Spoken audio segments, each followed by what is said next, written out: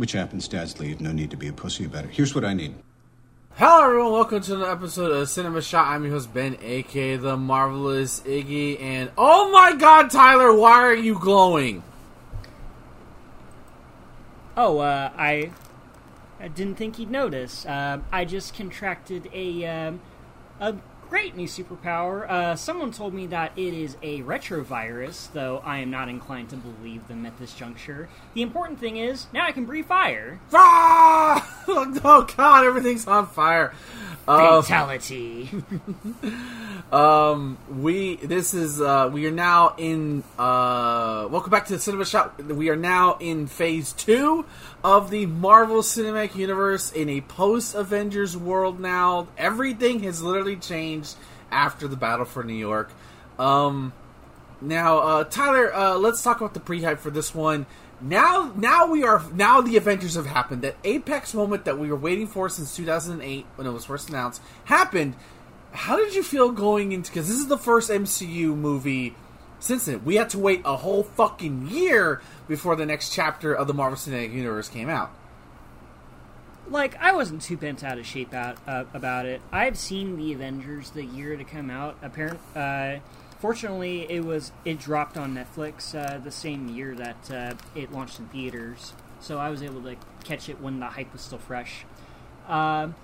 And around this time, my favorite hero from the MCU was still Iron Man, and upon hearing that there's going to be a third Iron Man movie coming out next year, I was excited to see it. So this was the first Phase 2 movie that I saw in theaters, and the first one in a while that I've seen in theaters since... I want to say The Incredible Hulk. Okay. Yeah, that sounds right. Okay, fair enough. Alright, so I remember being really excited also because I was an Iron Man fan before the movies came out. Not a long one, but maybe 2 years prior. And I was excited for this movie. My own personal hype was the fact that they were finally putting in the Mandarin in this movie. Because the Mandarin, for anyone who doesn't... It delivers... I'm not going to say any more after that. Everybody knows. Especially if you've seen Shang-Chi. You know the spoiler by now. But I remember this was going to be controversial because the Mandarin, if you don't know Tyler, is, that it's Chinese. And here he's clearly not. And, maybe they're thinking they didn't want to piss off China, all this other stuff. And everything. We won't ever really know the answer to that because they'll never give that answer. But I still remember being excited because, okay, this version of the Mandarin seems interesting, and it looked like they were playing up the sort of epic trilogy finale kind of thing. I remember the trailer is one of the bigger set pieces in the movie, which is Tony Stark's house getting blown up. So I was like, oh shit, it's gonna be real. Let's go ahead and break it down before we break it down. This was directed by Shane Black, which is Robert Downey Jr.'s longtime collaborator. This is the first time Jon Favreau is officially out directing-wise in the MCU. He's going to stay as a producing role, but he did not direct this movie. It's Shane Black, which is why it takes place during Christmas. How do you know Shane Black directed a movie? Does it take place in Christmas time? 90% of the time, Shane Black directed it. That makes way too much sense. Yeah, I like to call this the Marvel Cinematic Universe's Christmas movie. Because it takes place around Christmas time. It's the Die Hard of the MCU. Exactly. This is screenplay by Shane Black and Drew Pearce. Of course, this is based on the Iron Man comics based on Stan Lee, Don Heck, Larry Lieber, and Jack Kirby. Produced by Kevin Feige. This was released on May 3rd, 2013, so almost a year to the day of Avengers. With a runtime of 131 minutes, a budget of $200 million, and a box office of $250 billion. That's it's huge. I think that's bigger than Iron Man 2. And then our cast, Robert Downey Jr. is back as Tony Stark Iron Man. Gwyneth Paltrow is back as Pepper Potts. Don Cheadle is back as Rhodey / now the Iron Patriot. Find out why. We have a new villain or new character, Guy Pearce, aka as Aldrich Killian, who I always confuse with Val Kilmer, but it's not Val Kilmer, it's Guy Pearce. Rebecca Hall is Maya Hansen. Stephanie Sosiak is Ellen Brandt. And I believe all these are a whole bunch of minor characters, so I'm not going to really name them. Jon Favreau is back as Happy Hogan. And, of course, Ben Kingsley is the Mandarin. I'm not going to say his real name in case you haven't seen it. And of course, Paul Bettany is back as Jarvis. He's about to get a major upgrade in about 3 movies, something like that. No spoilers. Iron Man 3 is very controversial among Iron Man fans, among MCU fans. Some say it's the best one. Some say it's dog shit. What do you think, Tyler? No spoilers. Go for it. In terms of quality between the 3 Iron Man movies with that title, I think this one sits perfectly well in the middle, in all honesty. It's not bad, but it's not super great either. And we'll get more into it as we go further into it. For me, I remember as an initial fan, especially because of what happens, I hated it. I was like, this is bullshit. This is why all this fucking waiting for this particular moment, and this is what I fucking get.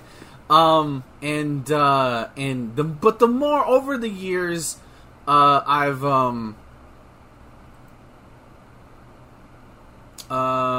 sorry. I was just, somebody sent me a fucking message and it threw me off. Over the years, I've softened on it. I definitely lean towards it's probably my favorite of the movie. I think because it doesn't have that manicness that the first 2 ones have, and I love that in Iron Man 1. Maybe not so much in Iron Man 2, but this one just felt like a more cohesive narrative, but also keeping in with Tony Stark's sharp wit and just the sort of general chaos that surrounds him in his life. Yeah. And of course I like the villain too. Also, this is an adaptation. This is the first actual adaptation of a comic storyline, which is Extremis. That's what the kind of plot revolves around. There's a big minor change that doesn't happen to Tony Stark, which I'll talk about as we get into it. But let's go ahead and break down the plot. So, initially we start back in the past, I believe in the year December 31st, 1999. Right before the new year of 2000. And you know it right away because I'm Blue, Baba Dee Baba Die is playing. And you can't go anywhere in 1999-2000 without hearing that fucking song. Exactly. So, Tony Stark is partying with who we now later is Maya Hansen. We see Happy with the best fucking mullet in the fucking world, which is great. And we see basically the early stages of what she would use for her initiative called Extremis. During this, Tony's run into a man by the name of Aldrich Killian, who's kind of a little awkward, kind of think Quasimodo looking, who talks to him about offering a place in his company known as Advanced Idea Mechanics, or the famous Marvel villain group AIM. And of course, now we fast forward to the future, and this movie is basically Tony dealing with the fallout from the Avengers, in that mostly from the wormhole that Tony has been suffering. Let's just say canonically this is a year roughly a year removed from the MCU. I don't know if they actually get a year, give or take. Yeah. And Tony has been, or at least 6 months, right? Because it's Christmas time, not a year, because Avengers wasn't taking place during Christmas. So let's just say six, maybe a couple months. And Tony is dealing with the fallout. We see him at a bar with Rhodey, and a kid talks to him, asking about the wormhole, and Tony fucking freaks out. And Tony has various anxiety attacks. Mostly, I think a lot of it has to do with, we'll talk about it, but basically, his world got a whole lot bigger than he expected, and he doesn't know how to deal with it. Because before, he would just build something, and that was it. Problem solved. His suave would carry him. Now, we live in a world with giant green monsters, dudes with electrical hammers who come from space, a 90-year-old... literal gods and demons. Yeah, a 90-year-old super soldier, and in spy agencies. His world has flipped him on itself. Also, there may or may not be more aliens out there who want to hurt the Earth. So he's dealing with all that baggage, also with the fact that he nearly died in space alone without the fraction of a fucking second. So you have that. That's the sort of the main plot character arc for Tony Stark. The second plot is the sinister, the Mandarin, as he talks like this. Mr. President, it will be a very good... Yeah, it will be a very good Christmas for you. And stuff like that. Who's basically... It's a riff on Middle Eastern terrorism, where he's like it's video threats. It's a lot of that. You see the typical footage, and the Mandarin's clearly not Chinese this time. He is supposed to be of Middle Eastern descent. We never really get an actual nationality, although for the whatever.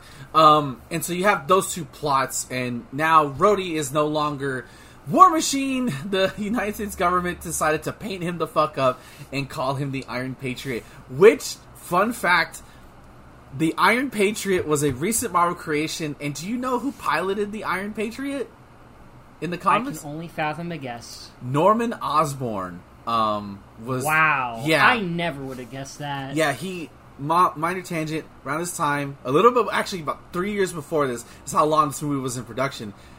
The basically, Osborn was given the keys to the security, national security kingdom, and took over S.H.I.E.L.D., and basically became what Nick Fury was, and he took over Stark Tech and and rebranded Iron Man as Iron Patriot. So there you go. So I'm just imagining him getting kicked out of S.H.I.E.L.D. and going, "You know how much I sacrificed?" Pretty much. Well, what I can't even remember what happened to him after it. It's been so long since I've read it. But either way, so that's where that comes from. It's like it's nice little like it doesn't match up. Who cares? It makes sense for the U.S. government to do that shit.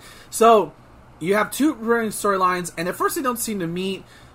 Tony's kind of dealing with his shit. Pepper is now fully in charge of Stark Industries, who she meets with Aldrich Killian, and he proposes the same thing. He proposes the same thing to Pepper, and she's like, we don't really feel like that. Happy spots one of his dudes. He's like very suspicious of him, which I believe this bald dude is like supposed to be an homage to the main villain of the actual Extremis storyline, because it's just a bald dude named Mullen.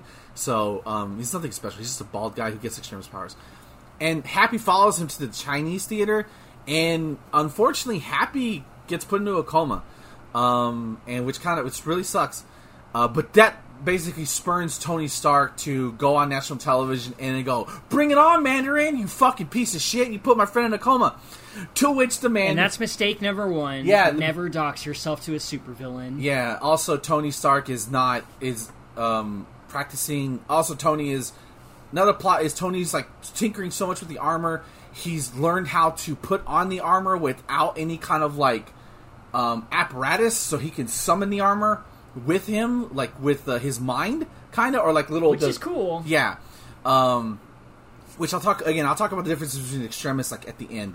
And there's a point where he greets Pepper at the house right before the Mandarin attacks, and he's in the suit, and you think he's in the suit, but he's not in the suit. He's in the garage tinkering, and that makes Pepper very pissed. To the point where he's like, I don't know what to do with myself, and I'm just floundering over here. The Mandarin attacks, or the Mandarin's people attacks. Tony's house is completely gone, and they don't capture anybody, but they think Stark is dead. But the Iron Man armor flies all the way from Malibu, California, to middle of the fuck nowhere, Tennessee. Like, literally the middle of the fuck nowhere, Tennessee. And there is a reason for that. He was looking into the Extremis cases that were going around the same time, concerning the bald dude that is working under Killian. Yeah, he was basically like, okay, something's not adding up here, because now he's investigating. He basically becomes Batman, where he tries to, like, investigate stuff, and he channels detective mode from the Arkham games. Pretty much. But here's now, unfortunately, the Mark 42 armor, by the way, remember that, Mark 42 armor is now irrevocable, is damaged beyond repair at the moment, and unfortunately he gets stranded at this little boy's house, and we get Iron Man and Iron Lad teaming up for a little bit, to the point where Tony Stark gets the greatest fucking insult to a little kid I've ever heard. He says, "Yeah, dead dude, that sucks. Don't need to be a pussy about it." Like, God fucking damn it. Which, given the fact that his relationship with his dad, it's coming from experience. So Tony heads into town, and he sees the same sort of spot where another extremist killer bomb went off, or a person went off and killed a bunch of people. And they finds the mom of that soldier, and then all of a sudden here comes a Department of Homeland Security officer who is extremely attractive. I thought it was Rebecca Maureen Stamos for a minute, but it's not her. They have a fight to which... she's hot, but oh my god, she's hot. She's literally hot. She's as hot as the Texas heat right now. Tony Stark has the brilliant idea of, I got an idea. Watch this, and just runs through glass, which I always crack up at. We get a nice little... a lot of this action set pieces, and what I like about this movie, though, and, like, this is what the main criticism of this movie here is, like, there's not enough Iron Man. And, like, I kind of like Tony, like, figuring shit out for himself and not having to... Yeah. It's what makes him unique, you know? He doesn't need the armor all the time. To me, Tony Stark is Iron Man, which is something that he does bring up at the end. So it's cool to see Tony Stark, the character, more active as a character than Iron Man, you know? Yeah. To which point, he ditches the kid, even though he said, but we're connected. Spoilers, we do see that kid at the end of Endgame, so that kid definitely left a lasting impersonation. I hope Stark get paid for, like, his college fund or something. He probably did. Probably. And this should have been Spider-Man for all intents and purposes. You know, I would think about it when he started mentoring Spider-Man later on. Do you think this kid had, like, that one moment in front of the odd parents where that one girl had a heart attack? Because, like, she wasn't best friends with that one girl anymore. Either that or that one Yu-Gi-Oh meme. It should have been me, not him. Yeah, pretty much. So Tony realizes, okay, I need to figure out where this fucker's coming from, and he gets into a fucking van, and unfortunately, a news van, and unfortunately, the van is a super fan of his, and what are the fucking chances? The level of sort of, like, calming disarm Tony does, my favorite, goes, Gary needs Tony, and Gary needs Tony to be quiet about this. And, like, just this simple, like, word play that he does to disable this clearly super fan of him. So Tony figures out, like, okay, we can triangulate where the Mandarin's coming from. And Tony's thinking North Africa, the Middle East, Europe, anywhere, right? Nope. He's in Miami, Florida, of all fucking places. Of the most nefarious place on earth, of course. And so much so he thinks Jarvis is broken, and he's like, no, it says Miami, Florida.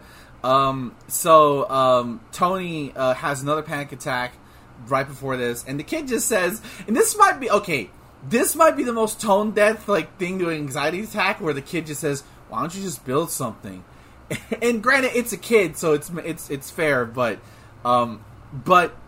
it clicks with Tony, and he's like, you're right, yeah, I built shit. And he fucking turns into Solid fucking Snake, where he goes to a local hardware store. Solid Snake? Nah, man. He turns into fucking MacGyver in this True. scene. MacGyver's probably the more... He becomes Tin Man instead of Iron Man. Exactly. He loads up... By the way, I love how, like, the cashier just rings up, because I would have been like, what the fuck are you... And especially because it's like 5 in the morning, probably.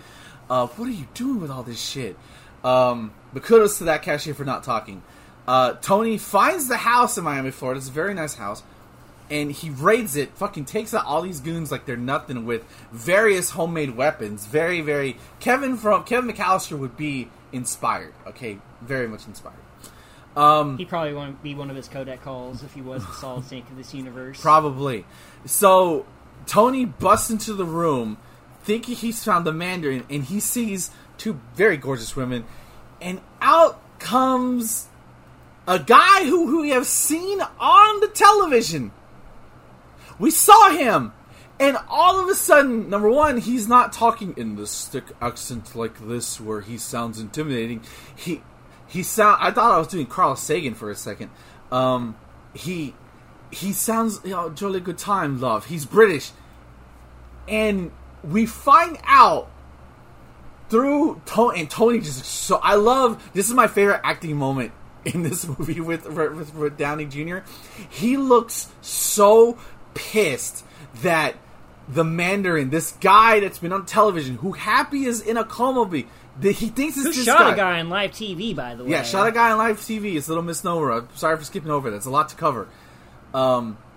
And it's just this goofball who's drunk, has probably on something, and he's definitely on stuff. Definitely on something, and it's just like a total glove, and you can just see that look of annoyance and anger in his face. It's just like, hurry up, come on, tell me the story, what's going on? And it's funny, but it's also like, I remember sitting in the theater and went, no, wait, but that's the... Like, I thought it was a funny little twist, not knowing anything about the comics. Yeah. So I can understand your frustration if you're a big comic fan. Oh, yeah. And some people are like, listen, be like me. Get over it. It's a funny twist reveal. But I definitely was, wait, but why? Why did you do... But it's the Mandarin... Whatever. And his name is Trevor Slattery. He was a stage actor, and he got hired to play the Mandarin. Because the real villain is Aldrich Killian, because of course it is. And the purpose of it is, as Aldrich Killian explains later on, is like, well, you need, and as he tells Tony Stark later, anonymity is key.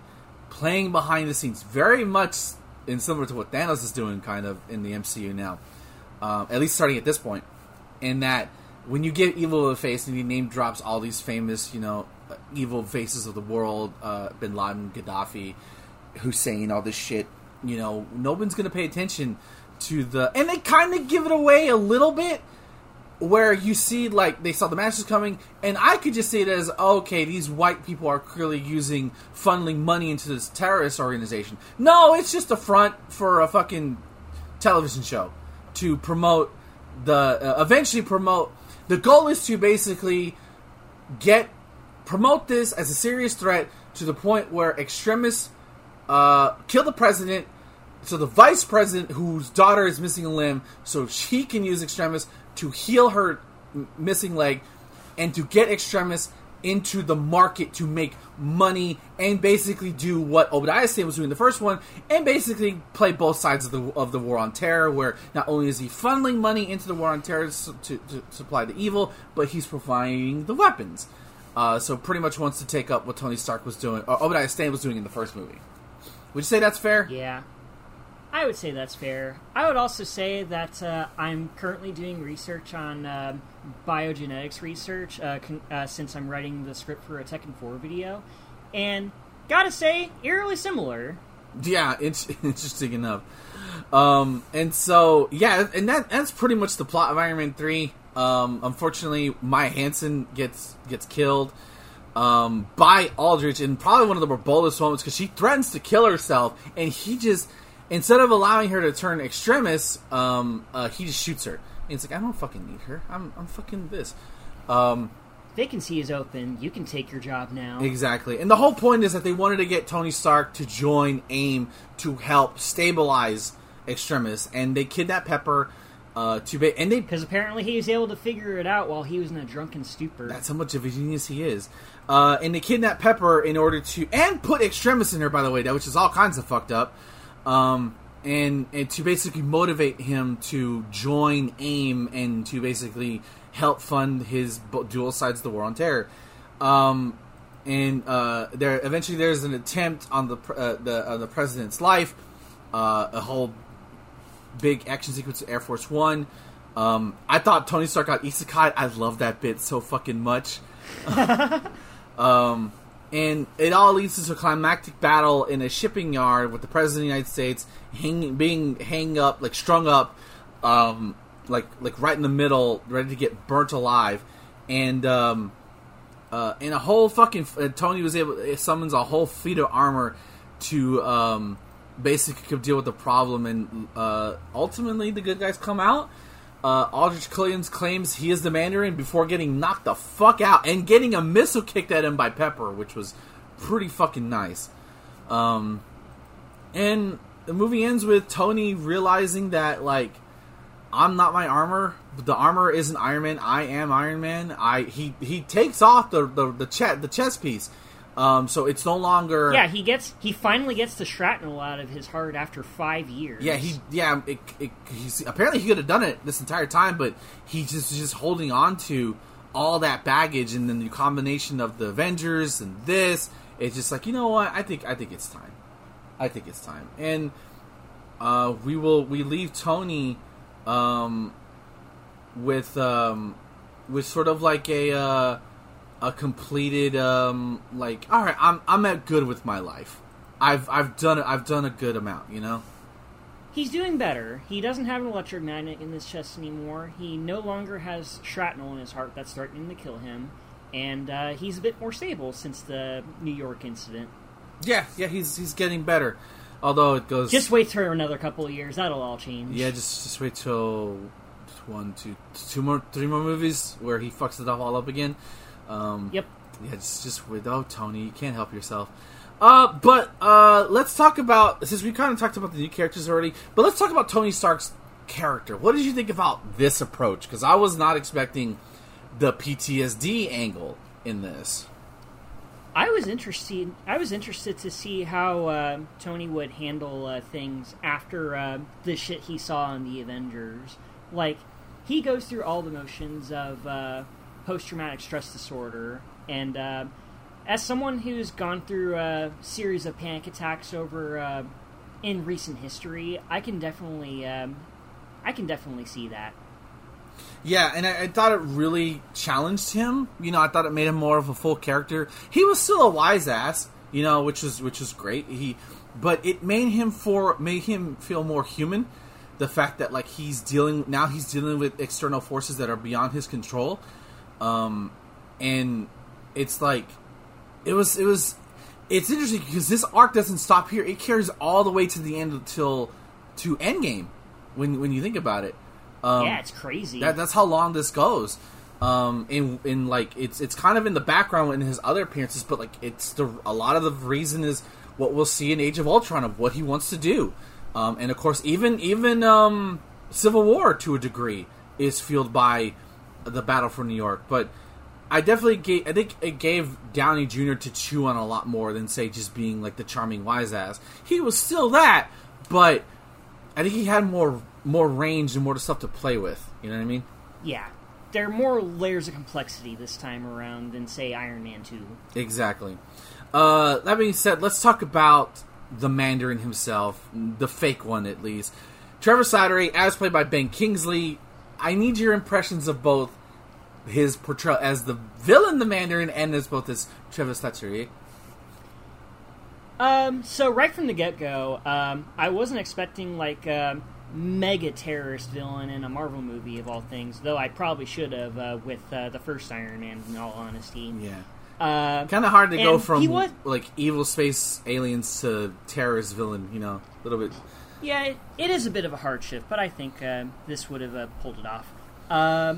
He was threatening at first, like it was legit scary, but then we see his true colors near the end of the movie, where he's just an actor and a gigantic goofball at that, and it's like, okay, I can buy that. Yeah, I those attack ads, and like, again, I think a lot of that goes to Ben Kingsley's performance, where he just, even as an old man as himself, he comes off as intimidating, as like very, like, you know, I don't know if you ever watch, like, you know, when you ever see, like, they would show him on the news of like you know, those jihadists who would want to, you know, death to America and all that shit. And like that shit's terrifying. And like, even though I kind of wish my only nitpick is this is nothing, it doesn't affect the film. I wish he would have done like in Arabic or something to make it more terrifying. But I get why they didn't do that.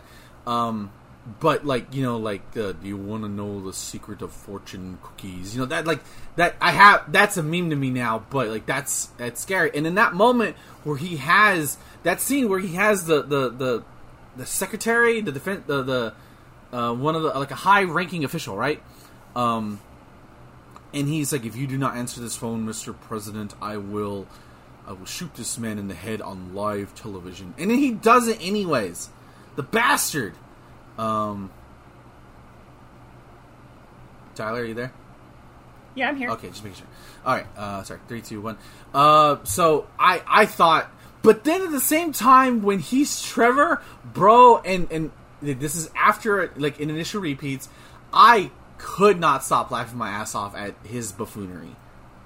Holy shit! That was a twist I was not expecting in the slightest. Because I'm expecting this big fight, because the Mandarin has like these rings on his fingers that can do magic shit. No, he's just a Gumbus. That's all he is. He's just a Dingus McPringus. Yeah. That's all he is. Yeah, but what did you think of his performance as Trevor Slattery? I think he does a really good job as both the fake Mandarin as well as the bumbling goofball. Ben Kingsley is a A-class actor. He isn't called Sir for nothing. He bounces between both roles really well, and as the goofball, it's just hilarious to see the juxtaposition. Yes, absolutely. Again, the older I get, the more I soften on I've softened on it, and especially since we actually do have a Mandarin, or at least had a Mandarin, if you haven't watched Shang-Chi. So that's kind of I don't think that's when I softened on it, but I went like, oh, okay. I think in a future short they like acknowledge like, no, there's an actual Mandarin out there. We don't, maybe as like we're sorry kind of thing, but not growing up, but back then it definitely was pissed. But great performance overall. But what about the actual villain, Aldrich Killian? Give me your thoughts on Guy Pearce as this random dude. So Guy Pearce, this is the only movie I've seen of him, and as a villain in this movie, I think he works really well. He starts out as an unassuming nerd with a crippling disability that's definitely left hung out to dry by Tony Stark. And when we see him later, he rizzes the fuck up and becomes a gigantic creeper, showing Pepper his brain. And as an evil villain, I think he does come off as intimidating and also sort of unassuming, like the guy behind the curtain kind of person. And those kind of people are usually the scariest, and I think he pulls off that role pretty well. Yeah, he kind of feels like an 80s bad guy, you know what I mean, in the best possible way. Because and it also helps that it's in Miami, Florida. But he has that suaveness of like, I don't care attitude. I got this. He kind of talks like this. No, listen, Tony, you could join me, or I could just kill you, little Pepper. It's like it's that calmness that he has. He's not the best villain I've ever seen, but like I like his demeanor. And then when he starts getting hot is when he starts going full camp, and I love it. Yep, he goes full cartoon villain as soon as he turns on the heat. Yeah, very solid performance. Again, it's not obviously. I think he's one of the stronger main villains we've had so far. Like I think I would put. Okay, this is gonna be bold. I would put him right next to Loki, considering this guy only has a one-off appearance.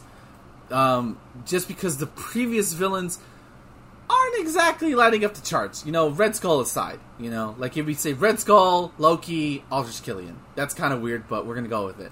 I'd say he's about tied with Obadiah Stane, but that's just me personally. Okay. I think he has more charisma than Obadiah Stane. I think I like him more. I'd say so. Yeah.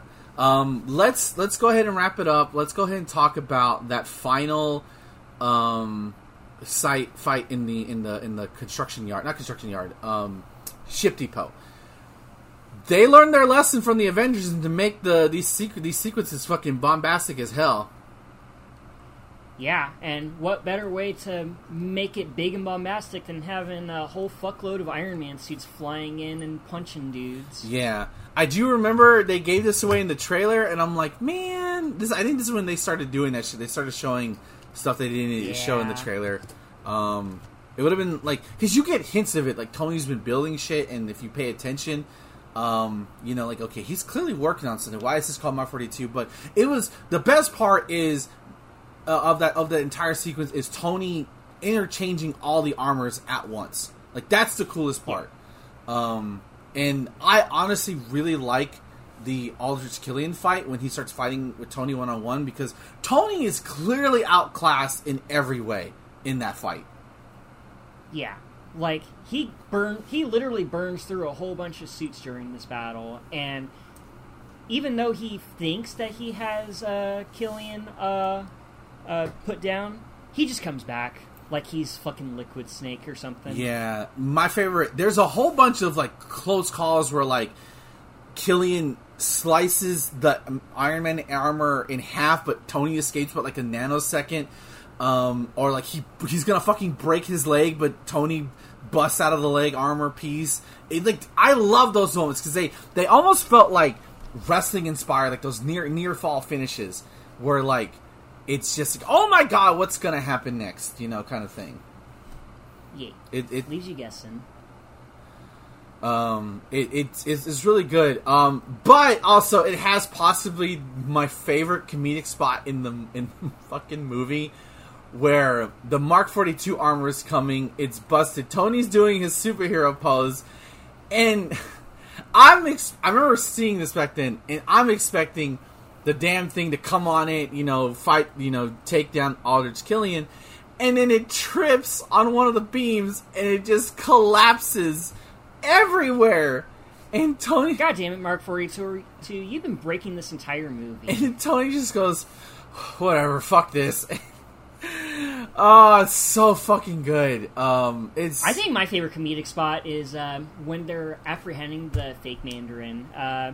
And it's just two women in bikinis just playing ping pong. Oh. And they come in to crash in, and Tony in his armor with a car battery hooked up to him charging. He's like, he holds up a ping pong paddle and goes, I get to play winner. Yeah. Like, that was fantastic, yeah. Oh yeah, besides that, or like when after they played Barrel of Monkeys, which God, I haven't heard that fucking name in so long. With all the president's Secret Service people and like staff, did you actually thought that was him in the suit for like a second? Did you when you first saw it? Like legit, I did when I saw it the first time, and when I rewatched it earlier, I kind of remembered that it wasn't the case. Yeah, but I was led to believe that it wasn't. Yeah, it's like, oh, that was close. It's like, Jesus fucking Christ. I was like, wait, how is he talking? And then it's like, did they just kill him on screen? Oh man, it's great. So let's go ahead. Is there anything else you want to talk about besides in terms of the main movie? I think we covered just about everything.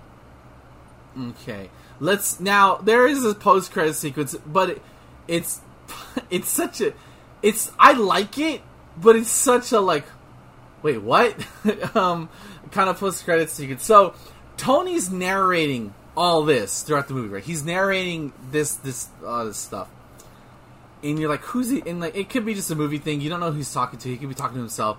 And finally, it gets back to the narration in the movie, and he's in a therapy session with a very mentally exhausted Bruce Banner. I'm surprised that he hasn't gone full Hulk yet at this point here in the story. Well, he falls asleep. He goes, did you just fall asleep on me? And my favorite line that Banner delivers here, or that, that Mark Ruffalo delivers, he goes, I'm not that kind of doctor. I don't have the temperament. It's just like that. And then Tony starts again, and he's like, God damn it. They really bonded after that wormhole incident.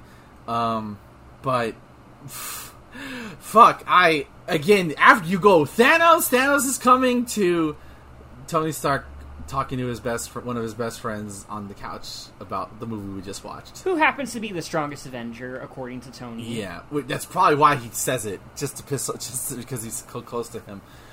Okay, so that's Iron Man 3. That is the end of Iron Man solo films, oddly enough. But is not the end of Tony Stark. No, he still appears in Age of Ultron, Civil War, Infinity War, and Endgame. So he still has 4 more movie appearances, but he does go away for a bit, which kind of sucks. I know they were trying to make an Iron Man 4 for a bit, and it just didn't happen. So they just relegated to him being in like supporting roles, and paid him a lot of money to do that. Which is, hey, get your bag. But Tyler, let's go to the ratings board. How many fortune cookies out of 5 do you give Iron Man 3? I will give this 3.5 Dora the Explorer watches out of 5. I'd say this is a better put-together movie than, say, Iron Man 2 is. But in terms of, like, overall fun, I'd say it's still not as good as Iron Man 1 is. In a post-Avengers world, this movie does work as, like, a companion piece. It does go into the evolution of Tony Stark's character a bit more, and it fleshes out some of the other supporting casts as well. The new villains are great. The Mandarin is a lot of fun. It does drag a bit, for me specifically, with the mystery regarding Extremis, but, you know, it's all fine and dandy for, like, a standalone plot. Overall, it's a fine movie, and a decent start to Phase 2. I'm going to give this 3.5 out of 5. I still really enjoy this. I love the energy. I love Tony's arc in this movie, and coming to terms with the fact that, like, you know, things get bigger. I remember being, like, back then, I was like, well, where are the Avengers? The President is under attack. Well, number one, Thor doesn't give a shit. Cap's probably on some secret mission, and Hawkeye and... Pretty sure Winter Soldier is happening around this time anyway. Yeah, that's how I imagine. Like, there's shit's going on, guys. They can't all group up together. Even though they think, you know, like, you would think they... But, like, it doesn't matter at this point, because everything's fine. But, like, as the first post-Avengers movie, it definitely felt different. Like, it did, like in comparison to Iron Man 2. There was something unique that felt different about this movie. And even Aldrich Killian acknowledges it when he's just like, you know, ever since the guy with the hammer fell out of the sky. But it's again, and also it's a top-tier Christmas movie. You can't beat that. You know, very, very fantastic. Great acting as usual. But yeah, we're going to call it there, ladies and gentlemen. When we come back for the next episode, we're going to go pay a visit back to Asgard as we go to, I think it's the lowest rated MCU film, at least during the Infinity Saga. Going to the Dark World. Into the Dark World. Ladies and gentlemen, when we come back, we will be reviewing Thor, The Dark World. Until next time, guys, Repulsor Blast! Wait, you're guilt-tripping me, aren't you? I'm cold. I can tell. You know how I can tell? Because we're connected.